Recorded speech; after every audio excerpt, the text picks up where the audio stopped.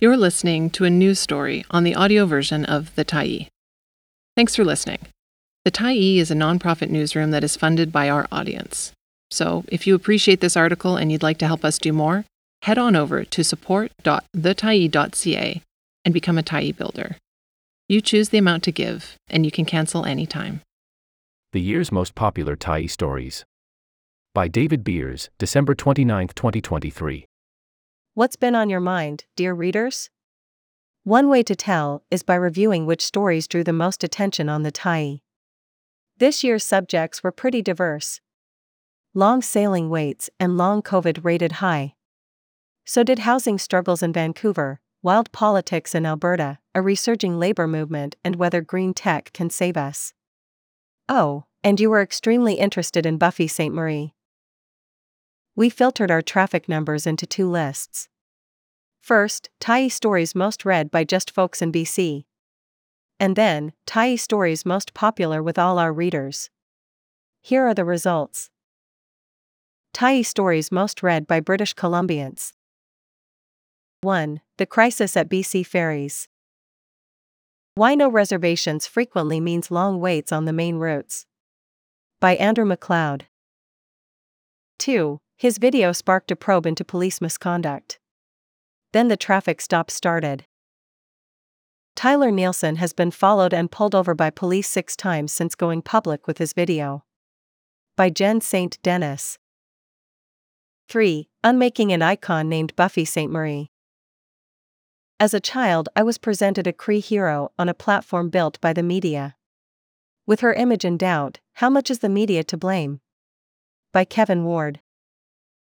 4. Poof goes the electric car dream.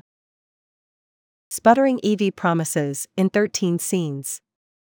And the true road to surviving the climate crisis. By Andrew Nikiforuk. 5. Running on empty, the BC forestry crash. The closure of a Prince George pulp mill is yet another warning we're running out of trees.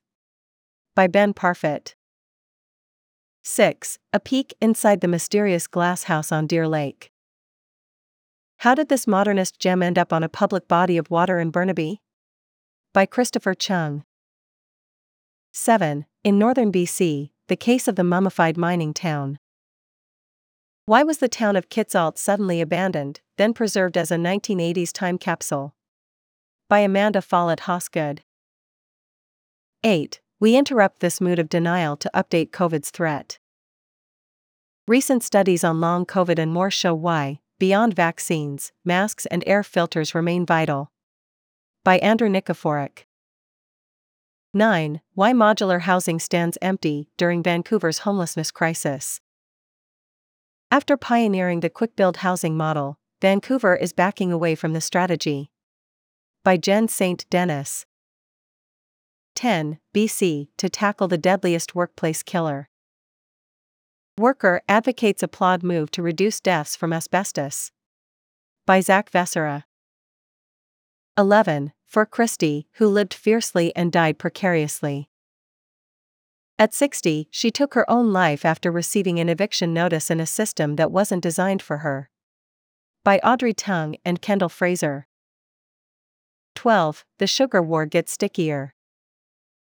10 weeks into a strike over longer shifts, the union opens a new front against Rogers in Vancouver. By Zach Vessera.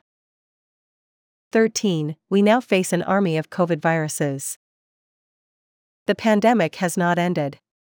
It is evolving, with big implications. Here are 6. By Andrew Nikiforuk. 14. BC launches new legal action over privatized healthcare. The government is seeking to prevent businesses from charging fees for access to doctors' care. By Andrew McLeod. 15. Why a top BC heart surgeon quit for politics. Dr. Sanjeev Gandhi saved children's lives in the operating room. Now he is a deputy leader of the BC Greens. By Moira Whiten. 16. The Kraken virus is here. What's the threat level? Emerging research on the COVID variant sounds alarms about contagiousness, severity, and health system impact. By Andrew Nikiforuk. 17. BC Conservatives reveal their ugly approach to democracy. When a man disrupted a school sports day with a transphobic outburst, the party faced a test. It failed. By Paul Wilcox. 18. Meet the 20-year-old who unionized a Vancouver Starbucks. Secrecy, suspicion, and steelworkers. Inside an organizing drive at the anti-union coffee chain. By Zach Vessera. 19. The rising chorus of renewable energy skeptics. The green technodream is so vastly destructive, they say, we have to come up with a different plan. By Andrew Nikiforuk. 20. Tyee refuses to fire CEO, return $1.9 million surplus. Following a scathing government investigation, the housing provider says it's done nothing wrong. By Jen St. Dennis. 21. This place felt like a torture chamber. Melanie Mark resigns as an NDP MLA and raises big questions about BC politics. Andrew MacLeod. 22. Long COVID has never been taken seriously. Here's where it left us. I'm 28 and one of many disabled from the pandemic. We need a public health plan for this. By Sophie Harrison. 23. Why BC needs to bring back mask protections. We can ignore the virus, but the virus won't ignore us. By Line Filiatralt, Karina Zeidler, and Protect Our Province, BC. 24. The real lessons from the phony Chinese election interference scandal. Hyperpartisan politics and shoddy reporting created a dangerous frenzy. By Michael Harris. 25. Devastating report cites BC housing mismanagement. Audit found missing information and frequent conflict of interest violations involving Tyee. By Jen St. Dennis and Andrew MacLeod. Tyee stories most read by all. 1. Unmaking an icon named Buffy St. Marie. As a child, I was presented a Cree hero on a platform built by the media. With her image in doubt, how much is the media to blame? By Kevin Ward. 2. His video sparked a probe into police misconduct. Then the traffic stop started. Tyler Nielsen has been followed and pulled over by police 6 times since going public with his video. By Jen St. Dennis. 3. The crisis at BC ferries. Why no reservations frequently means long waits on the main routes. By Andrew MacLeod. 4. Poof goes the electric car dream. Sputtering EV promises in 13 scenes. And the true road to surviving the climate crisis. By Andrew Nikiforuk. 5. We interrupt this mood of denial to update COVID's threat. Recent studies on long COVID and more show why, beyond vaccines, masks and air filters remain vital. By Andrew Nikiforuk. 6. The bully who haunts Alberta's election. Inside the Kenney team's torment of political enemies and where his troll brigade has landed. A Tyee investigation. By Charles Rusnell. 7. The Notley-Smith debate, fact-checked. We tracked the claims. Alberta's UCP leader was by far looser with the truth. By Brett McKay, David Slater, and Charles Rusnell. 8. The real lessons from the phony Chinese election interference scandal. Hyperpartisan politics and shoddy reporting created a dangerous frenzy. By Michael Harris. 9. The sugar war gets stickier. 10 weeks into a strike over longer shifts, the union opens a new front against Rogers in Vancouver. By Zach Vessera. 10. Alberta Justice Minister accused of privacy breach in Law Society hearing. Shandro's testimony allegedly violated the privacy of a witness by referencing secrets he gained in an official role. By Charles Rusnell. 11. That didn't take long. Danielle Smith's first new attack on democracy. The Premier plans to create an advisory council of losers after UCP lost all 20 Edmonton seats. By David Klimenhaga.